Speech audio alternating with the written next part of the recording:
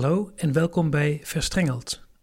Verstrengeld is een podcastserie over zeewier, gemaakt door Platform DIS, ontmoetingsplaats voor kunstenaars en wetenschappers.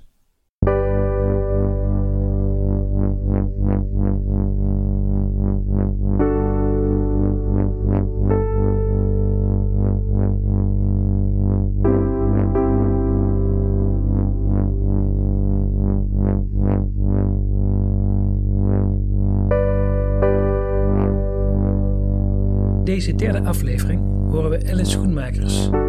Ellen richtte samen met haar partner Guido Wildwier op, waar wieren niet geteeld, maar zorgvuldig geplukt worden.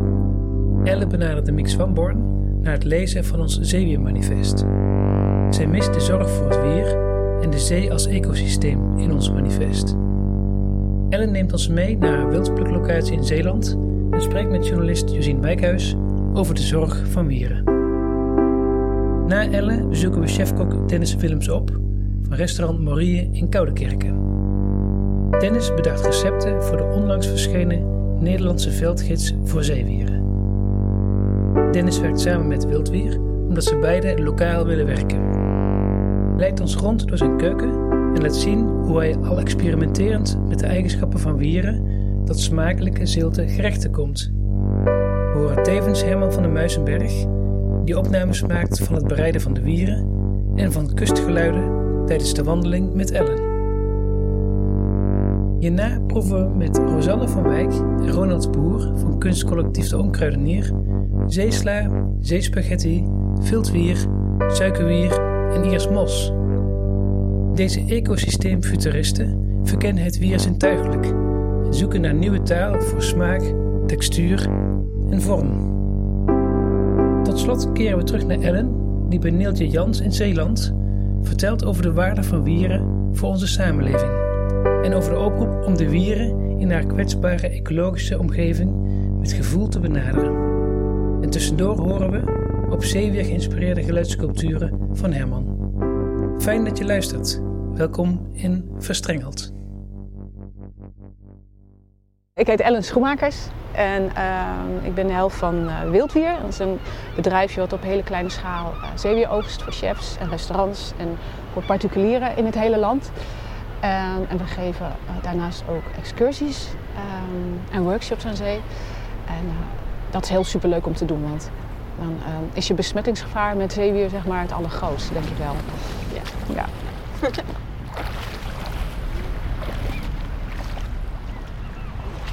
Ja, want ik zag toen ik gewoon las dat er een manifest was, zeewiermanifest. Toen ging mijn hart al harder kloppen. Toen dacht ik, Dus ik ben het gelijk gaan lezen. En ik vond het initiatief en de insteek heel mooi. Maar ik miste nog een heel stuk.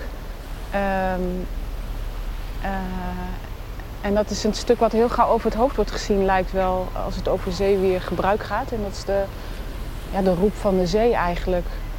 Om achtzaamheid te betrachten, zeg maar. Ja, dat is heel wollig gezegd, maar dat we een beetje rustig aan moeten doen met als we daar dingen willen doen of weghalen of gaan kweken of vissen, nou ja, omdat het zo'n kwetsbaar systeem is. Ja.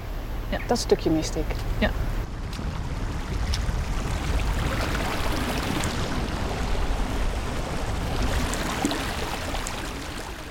En hoe doe jij dat in jouw praktijk?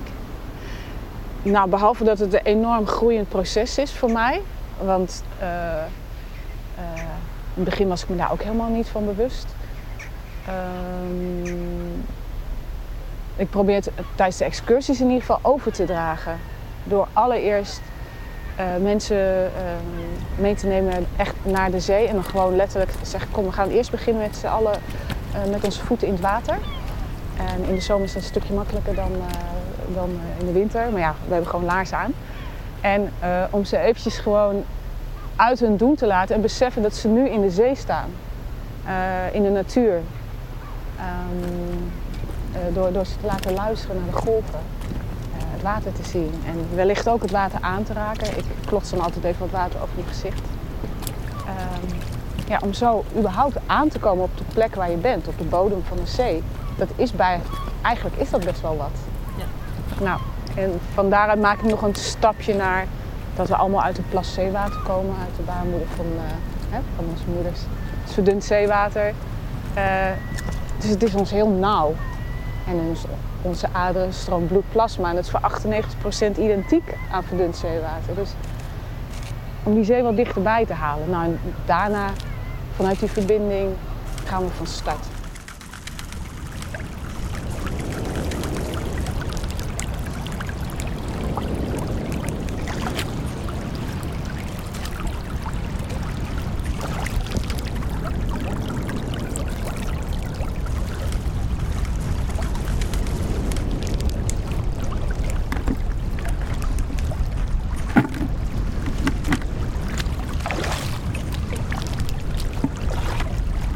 Want hoe ziet jouw... Je vertelde net excursies en je doet ook wild oogsten. Ja. Maar hoe ziet jouw dagelijkse praktijk? Want nu in de winter zijn er nu ook excursies bijvoorbeeld? Ja, maar ze worden vrij gauw afgelast. Bijvoorbeeld met slecht weer of met corona. We zijn echt super kleinschalig. Dus dat betekent dat we niet een hele grote markt voorzien van wieren. En wij oogsten maar 1 keer in de week. En het oogstwerk, dat vraagt het minste tijd, is wel het leukst natuurlijk. En daarna pakken we het in. En dat doen we allemaal thuis. En sinds kort hebben we vervoer, dus dan gaat het op de post. Ja, zo. En de rest van de dagen... Ja, ik ben ZZP'er, dus ik ben een heel ongestructureerd iemand. Dus ik dwaal zo ook wel zo de dag door. Dus ik vind dat altijd een hele lastige vraag om je dag afgebakend te bezien. Nou, gisteren, daar heeft er niks mee te maken. Maar gisteren hadden we opname voor een Zeeuws programma. Het ging over een kijkje in de keuken. Ik weet eigenlijk niet eens hoe het heet. Dus er zijn een filmploegje langs geweest voor 5 uur. Dus heb ik staan koken. Maar dat doen we natuurlijk niet elke week. Nee. Maar dat doe je dus wel ook recepten maken met wildbier? Nou, ik ben zo'n Zweedse kok, vergelijk ik mezelf altijd mee. Ik ben echt gewoon niet net zo ongestructureerd als ik in het leven ben. Zo ben ik ook in de keuken. En ik kan wel koken, maar ik begin ergens linksaf. En dan eindig ik helemaal rechts, zeg maar. Dus ik heb wel zo'n ideetje wat ik wil gaan maken. Maar ik kook dus nooit hetzelfde. Dus recepten, een beetje een richtlijn kan ik wel bedenken. Maar dan een recept schrijven, dat is gewoon een handleiding, joh. Dat kan ik echt niet. Nee.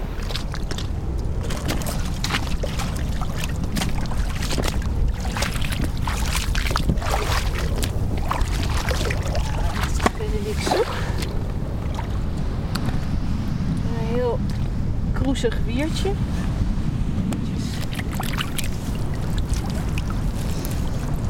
Het is eerst mos.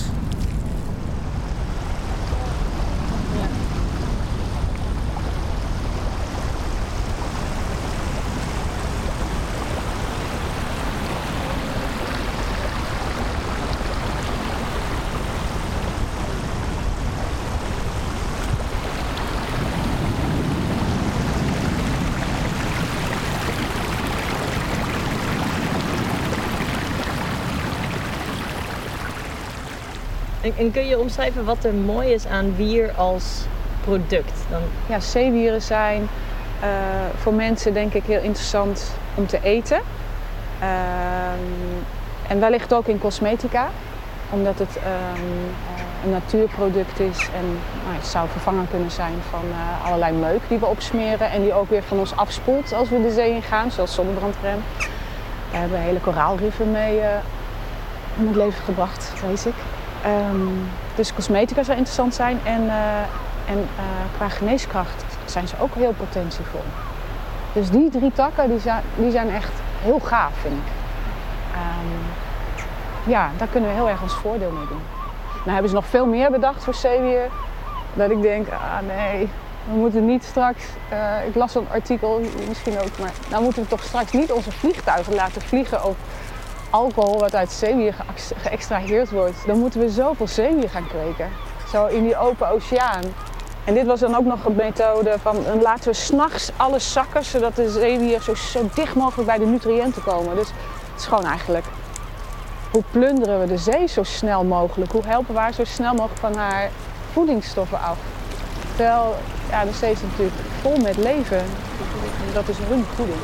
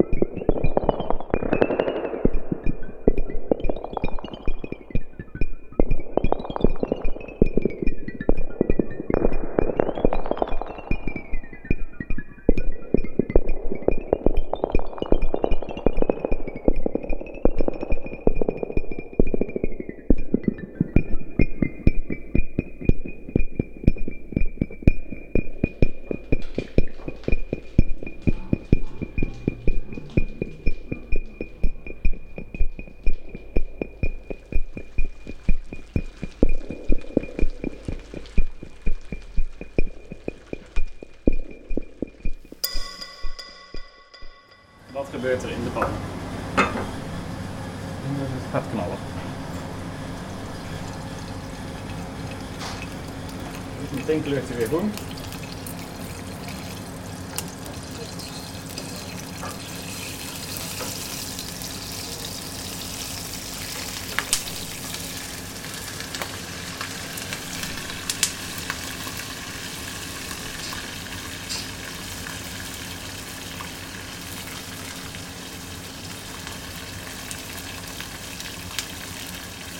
En nou verdwijnt zoetjes aan het groen weer.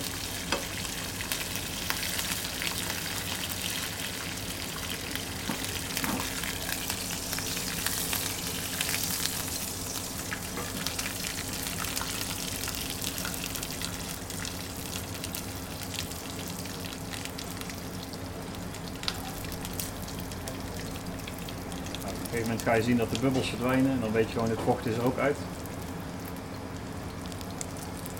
En nu is je weer terug bruin.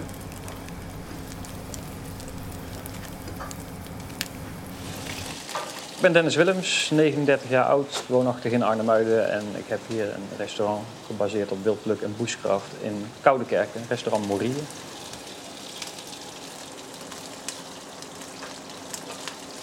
Nou ja, als je hem dus op een lagere temperatuur doet, dan reageert hij wat prettiger. Hè? Hij waaiert heel mooi uit.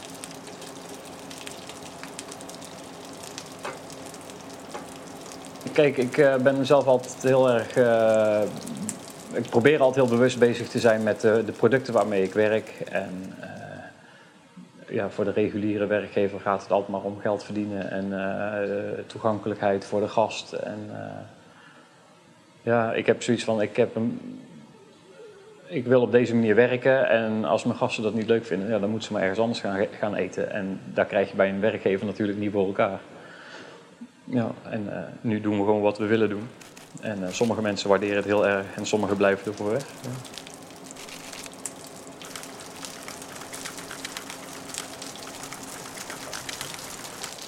Leg hem even op een papiertjes, kijken wat hij dan... Ik heb zo het idee dat hij ook wel lichtelijk krokant wordt zo. Kun je iets vertellen over het concept? Ja, het concept is gebaseerd op de 3 disciplines die eigenlijk mijn leven ook tekenen. Bushcraft, wildpluk en koken. Daarnaast heb ik ook wel mijn hart in de duurzaamheid en het lokaal ondernemen en ecologische voetstap. En ja, dat drukken we echt wel door in het concept. Alles wat wij hier verkopen komt op 10 kilometer van de voordeur. En het liefst nog uit de eigen tuin of uit het wild. En sommige dingen moet je wel een uitstapje maken. Want kijk, bijvoorbeeld in Zeeland wordt er prima kaas gemaakt. Maar niet toereikend voor een royale kaaskar met 15 verschillende kazen. Maar dan houden we het wel gewoon op Nederlandse kazen. En zoetjes aan zijn we ook een beetje van de wijnen af aan het gaan. En met ciders van lokale appeltjes en dat soort dingen. Toch een goede drankarrangement bij de spijs te zoeken. En we hebben sinds deze week ook onze eigen gin. En zo kunnen we een beetje zoetjes af van... Ja, alle import, alle kilometers eruit halen. Ja. Wordt er hier goede cider gemaakt in de omgeving, ja? Als je het zelf doet wel, hè. Oh, je doet het zelf? Nou, ik doe het samen met een collega van een restaurant in Goes. En die heeft zich daar jaren in verdiept hoe het allemaal precies werkt. En ja, goed, een hele leuke samenwerking. Ja. Ja. En je noemde net 3 dingen, bushcraft, wildpluk en koken. Ja. 2 daarvan weet ik wat het is. En dat zijn? Wildpluk en koken. Ja, nou, bushcraft is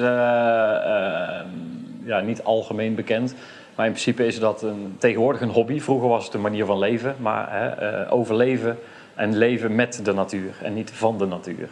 Dus niet van ik zet de natuur naar mijn hand. Maar heel opportunistisch werken met wat de omgeving je biedt. Bushcraft is natuurlijk veel breder. Dan gaat het ook natuurlijk om onderkomens en primitieve technieken en dergelijke. Maar in het restaurant heb ik daar niet zo heel erg veel aan. Behalve bijvoorbeeld dingen op open vuur koken en fermentaties en dat soort dingen allemaal. Ja, en met wildpluk, dat gaat dan om dingen in het bos. Ik neem aan ook fruit en bloemen en dingen, maar dus ook om zeewier. Ja, bijvoorbeeld. Ja.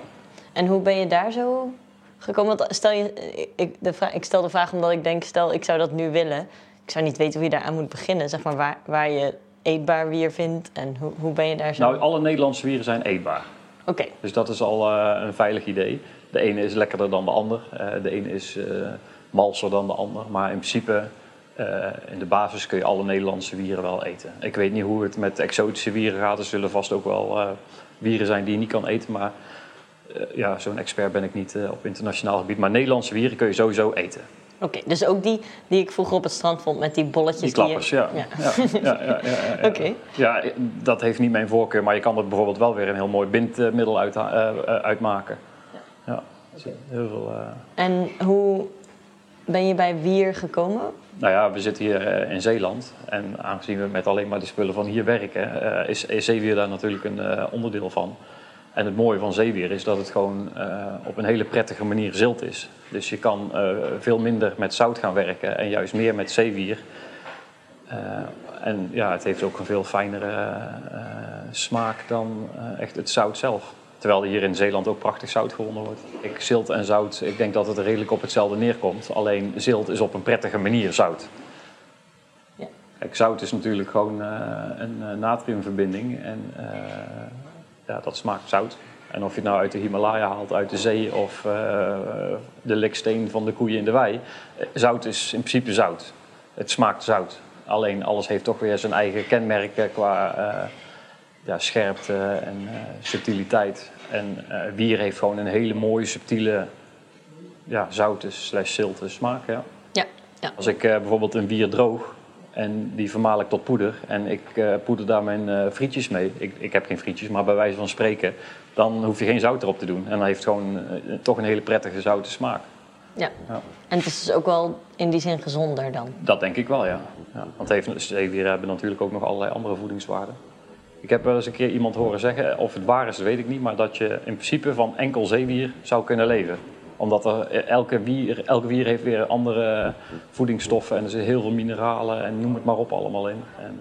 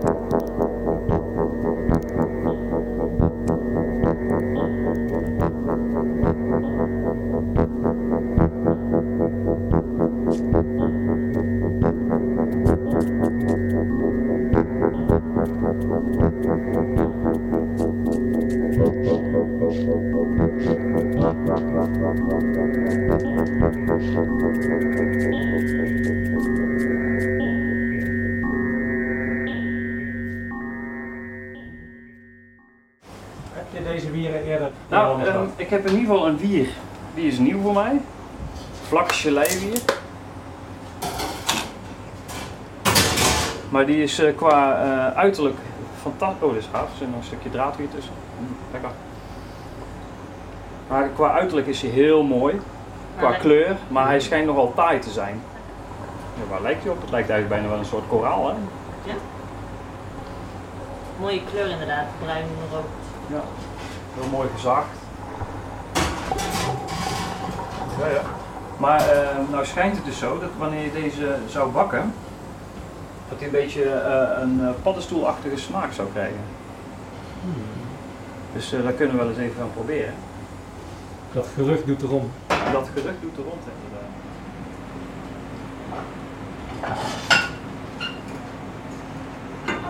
Het mooie van zeewier is natuurlijk dat het al zilt is. Je hoeft eigenlijk geen zout bij te gebruiken. Maar het ene zeewier is een stuk zouter dan het andere. Ja, zeker. Nou, dat ligt denk ik ook een beetje aan hoe de structuur van het wier is opgebouwd. Want net als hier priemwier, wordt ook vaak ten onrechte roodhorentjesbier genoemd. Kijk, er zit een beetje een gelei-achtige binnenkant in een... Ja. Dus dat maakt het ook heel knapper. Maar juist omdat er heel veel in zit, heeft het ook veel meer... ja. En toch is het nu ook niet echt extreem zout eigenlijk. Maar is dat gewoon meer zeewater wat er dan dus precies, bijvoorbeeld viltwier is dan weer ja, een beetje sponsig. Waardoor er ook heel veel zeewater in blijft hangen. En dan, ja, je hoort het al als je erop koudt.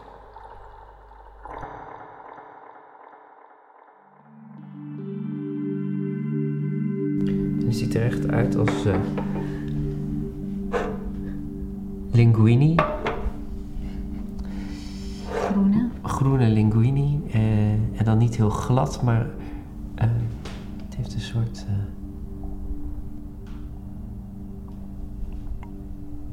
Ja, heel zacht structuurtje.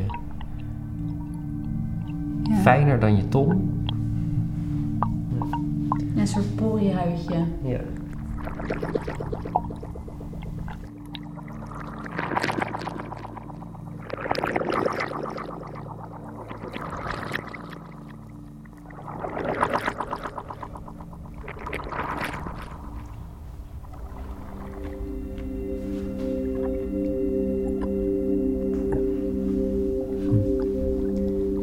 Het is heel aangenaam om het in je mond te hebben of om op te kauwen. Het verdwijnt niet gelijk, dus...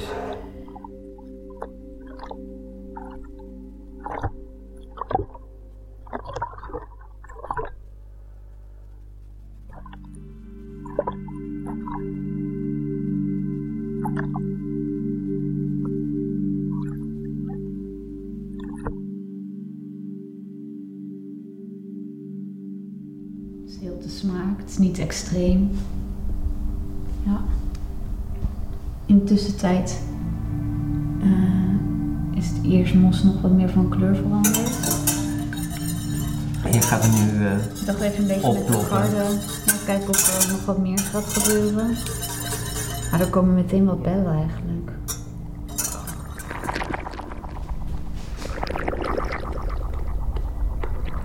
Als je deze streelt, dan voelt het ook al wel alsof er wat... Het is heel elastisch. Als je hem... Ja, bijna als een elastiekje. Ja. Maar het breekt wel.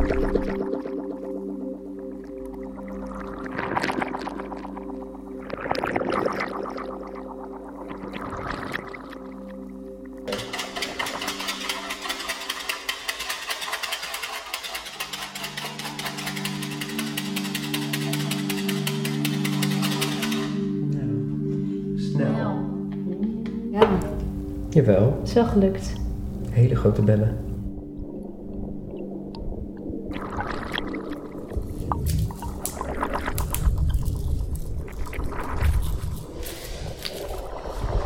Deze, die gevleugelde kelp, dat lijkt bijna een combinatie van een soort riembier en zeesla.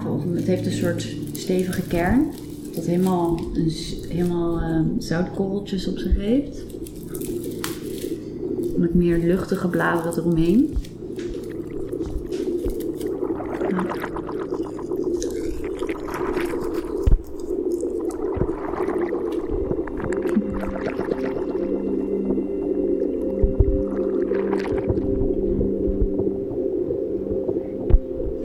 voelt een beetje alsof je een dropveter in je mond hebt. Ja. Maar dan een beetje taai in eerste instantie.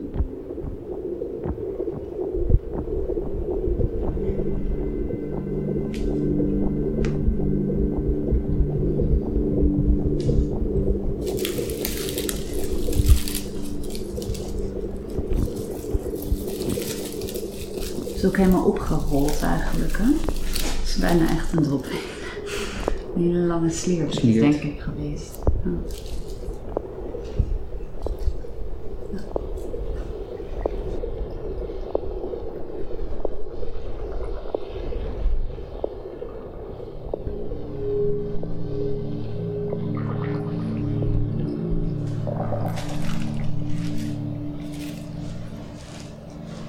Eigenlijk lijkt het suikerbier daar wel een beetje op, gedroogd in ieder geval.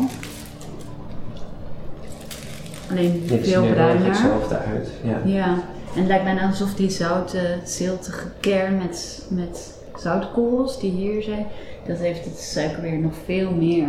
Het glinstert. Ja. Als je het aanraakt, dan heb je meteen zoutkorrels op je vingers.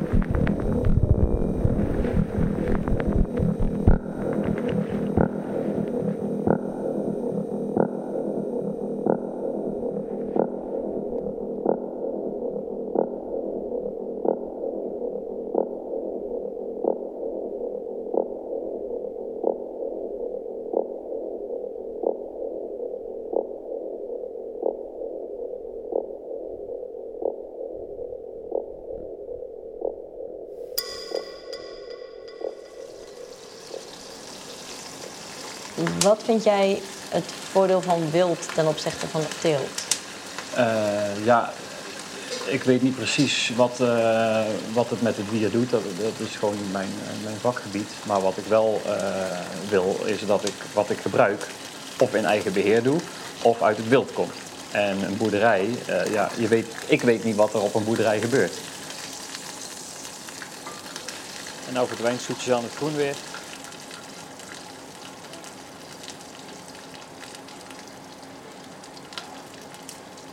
Nou, op een gegeven moment ga je zien dat de bubbels verdwijnen en dan weet je gewoon het vocht is er ook uit. Als je het uit wild haalt en je weet op welke plekken je het haalt, weet je ook wat de eventuele verontreiniging in een product is en wat voor toevoegingen erbij zitten en dergelijke. Als ik hoor wel eens van mensen van, oh man, dan haal je paddenstoelen uit het bos of wat dan ook, in dit geval bijvoorbeeld zeewier, maar een paddenstoel, ja, dan heeft er een hond opgepiest. Ja, misschien wel. Maar dat weegt niet op tegen wat een boer bijvoorbeeld op zijn gewassen spuit. En een regenbui en het is weg. En dat is met zeewier hetzelfde. Kijk, Oosterscheldewater is super zuiver. Zeezout, bijvoorbeeld, dat winnen ze uit de zee. Maar wat zit er nog meer in de zee? Zware metalen, vervuiling, noem het maar op allemaal. Dat zit ook in je zout. Dan kun je beter kiezen bijvoorbeeld voor Himalaya-zout, wat al jaren ingekapseld zit, lang voordat er vervuiling was. Dus dat is gewoon, ja, daar zitten wel bepaalde dingen in. Hè. Je ziet die roze kleur komt ook gewoon van ijzererts en oxidatie van metalen. Maar je weet voor de rest wel dat het gewoon zuiver is. En dat heb je vaak met wildpluk ook. Tenzij je natuurlijk langs de snelweg gaat plukken. Maar En dat doe je niet. nee. Maar met zeewier, ik weet niet in hoeverre zeewier ook verontreiniging opneemt. Maar bijvoorbeeld zeewier uit de Oosterschelde, weet je al gewoon, dat is stukken zuiverder. Omdat het water gewoon super zuiver is. Kijk, je ziet al aan de Oosterschelde kreeft. Hè? Dat is gewoon in enkele jaren gewoon geëvolueerd tot een compleet nieuw soort. Gewoon omdat het een andere kwaliteit water is. Ja. En nou denk ik dat de blaadjes krokant zijn en het stengeltje nog steeds zacht. Die blaadjes hebben natuurlijk veel minder vocht. Knalt gewoon nog door. Hoe ga je te werk als je zeewier gaat wildplukken? Dat is misschien een heel stomme vraag, maar Ja, je kan met een waadpak het water in. Vaak ligt er ook losgeslagen wier aan de oever. Wij werken heel opportunistisch. Ik zie dat, dan ga ik dat gebruiken. We hebben in de wildplukkerscommunity eigenlijk een soort van ongeschreven regel. Zie je er 20, dan neem je er 1. En dat is met zeewier ook. Je moet wel gewoon heel erg rekening houden met... dat zeewier wil ik volgend jaar ook nog kunnen gebruiken. En het zeewier is niet alleen voor mij. En als je dat gewoon heel goed in je gedachten houdt... en ook verdiept in bepaalde producten net als zeewier... en dat zal Ellen waarschijnlijk ook nog wel uitleggen... je kan niet zomaar een zeewier lostrekken van waar die groeit. Sommigen lijden er niet onder, maar anderen weer wel. En goed, daarom vind ik het ook wel fijn dat we met experts als Guido en Ellen werken. Die weten precies wat een wier wel en niet kan verdragen. Ja. En die weten ook wanneer het wel en niet verantwoord is om het te plukken. Ja, want van hen koop je ook in. Ja. Ja. En wat doe je daar vervolgens mee met dat wier? Wat zijn... Eigenlijk zo weinig mogelijk. Ik probeer alles, of het nou om een wier gaat of een wortel. Een wortel moet naar wortels smaken. En een zeewier moet naar zeewier smaken. Ja. Want je noemde net al, je kunt het drogen en verkruimelen, zeg maar. Ja. Wat zijn nog meer toepassingen? Ik mag graag van bijvoorbeeld codium ofwel viltwier een olietje maken. Gewoon olie verwarmen en dan de viltwier erbij en dan helemaal opdraaien en dan rustig laten scheiden. En dan heb je gewoon een hele mooie knalgroene olie die heel intens en heel subtiel zilt naar codium smaakt. En daar kun je weer andere gerechten mee opleuken, dat soort dingetjes, ja. Sommige wieren, ik noem maar wat, vlakgeleiwier, daar heb ik onlangs kennis van genomen door Ellen. Als je dat gewoon enkel bakt, dan komt er echt een hele straffe paddenstoelensmaak naar boven op een hele prettige manier. En dan is het leuk om er iets mee te doen, maar bijvoorbeeld priembier, ja, die bite die het van zichzelf heeft en die kleur en die structuur, ja, dat is prachtig. Daar doe ik gewoon niks mee. Dat steek ik gewoon vers in mijn gerechtjes, bijvoorbeeld met vis of... Ja, want hoe ziet priembier eruit? Kun je dat omschrijven? Priembier, je moet eigenlijk een beetje denken aan een gewei van een hert. Gewoon heel erg vertakt, maar dan heel mooi diep rood, echt robijnrood. Ja. En je hebt ook aan een een wildplukgids of een veldgids voor plukken meegewerkt? Ja, dat was een gids die echt zich heeft verdiept in de wieren. Een veldgids inderdaad. Maar dat kwam ook op mijn pad door Ellen en Guido. Die zegt van ja, je werkt altijd leuk met onze spullen. Vind je het leuk om wat receptjes daarvoor aan te leveren? Ik had geloof ik een gerechtje met peulvruchtjes. En daar zat slijmerige drakentong bij. Ook een heel erg aangenaam wier qua mondgevoel en smaak. Wat een goede naam. Slijmerige drakentong. Ja, dat klinkt niet heel aantrekkelijk, maar... Ik dacht nu echt, dat wil ik wel eten. Ja, dat is echt wel een wier. Als je denkt aan zeewier en onderwaterbeelden, dan is dat het wier wat je dan voor je krijgt. Van die mooie, golvende, platte...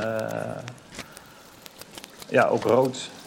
Zo draden bijna. Nee, geen draden. Echt, ja... een soort van slingers. En als je dit proeft, denk je van wauw.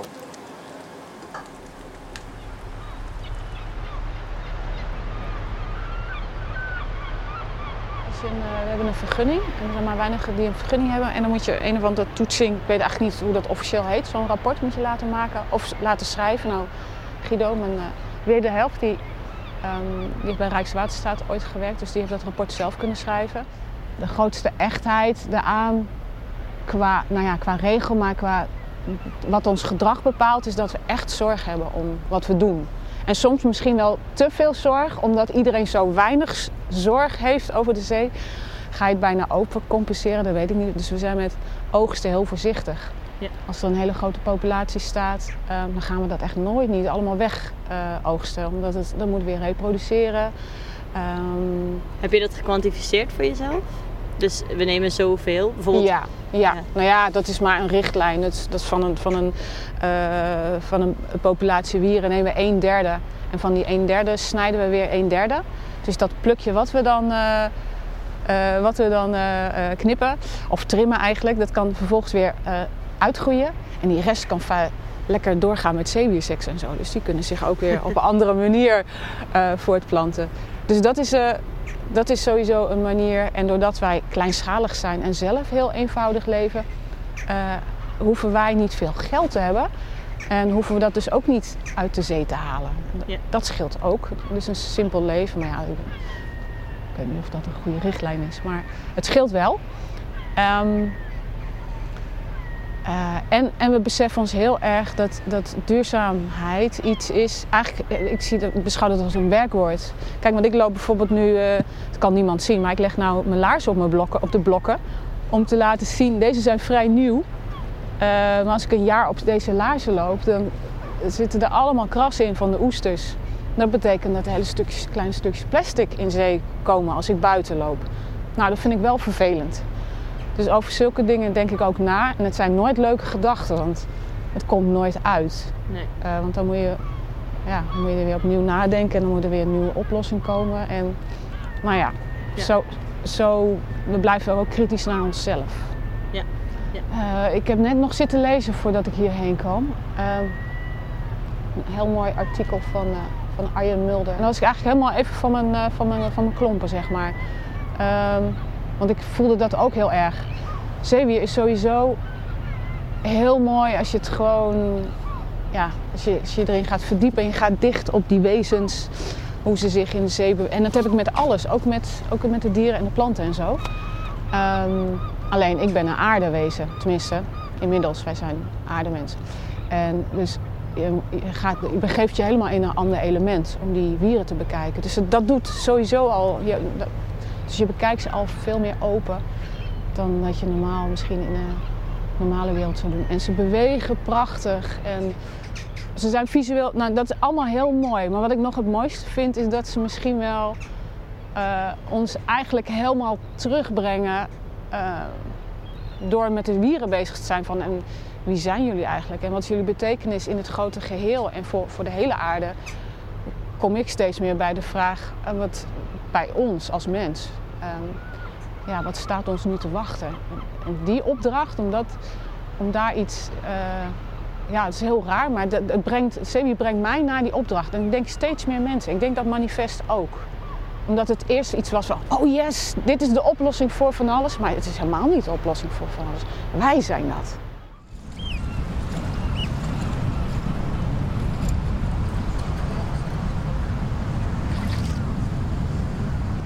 Is het wel de oplossing voor iets, volgens jou? Of een onderdeel van?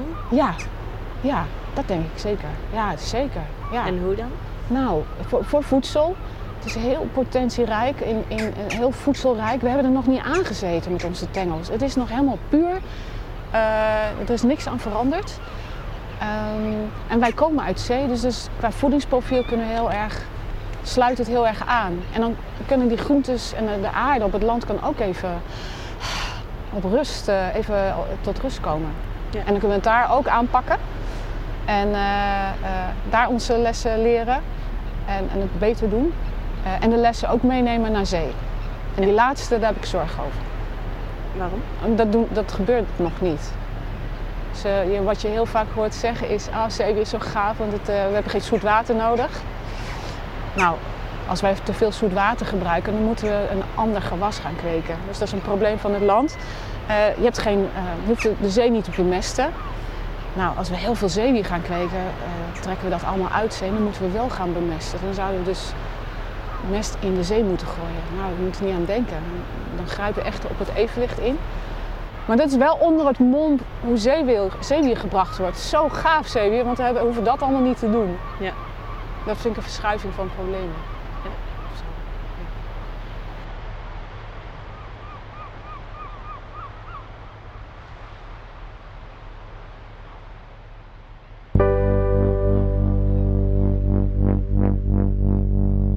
Fijn dat je luisterde naar Verstrengeld. Deze podcast is niet enkel een poëtisch document, een aflevering uit een serie. Wij willen zeewier op de Europese agenda zetten, omdat wij ervan overtuigd zijn dat de kwaliteiten van zeewier ons denken en doen voor de toekomst structureel kunnen veranderen. Dat doen we middels het Zeewiermanifest. Podcast Verstrengeld wordt gemaakt door Platform DIS, een initiatief van Wouter Engelbart. Samen met Herman van der Muizenberg, die de geluidssculpturen ontwikkelde en de podcast vormgaf.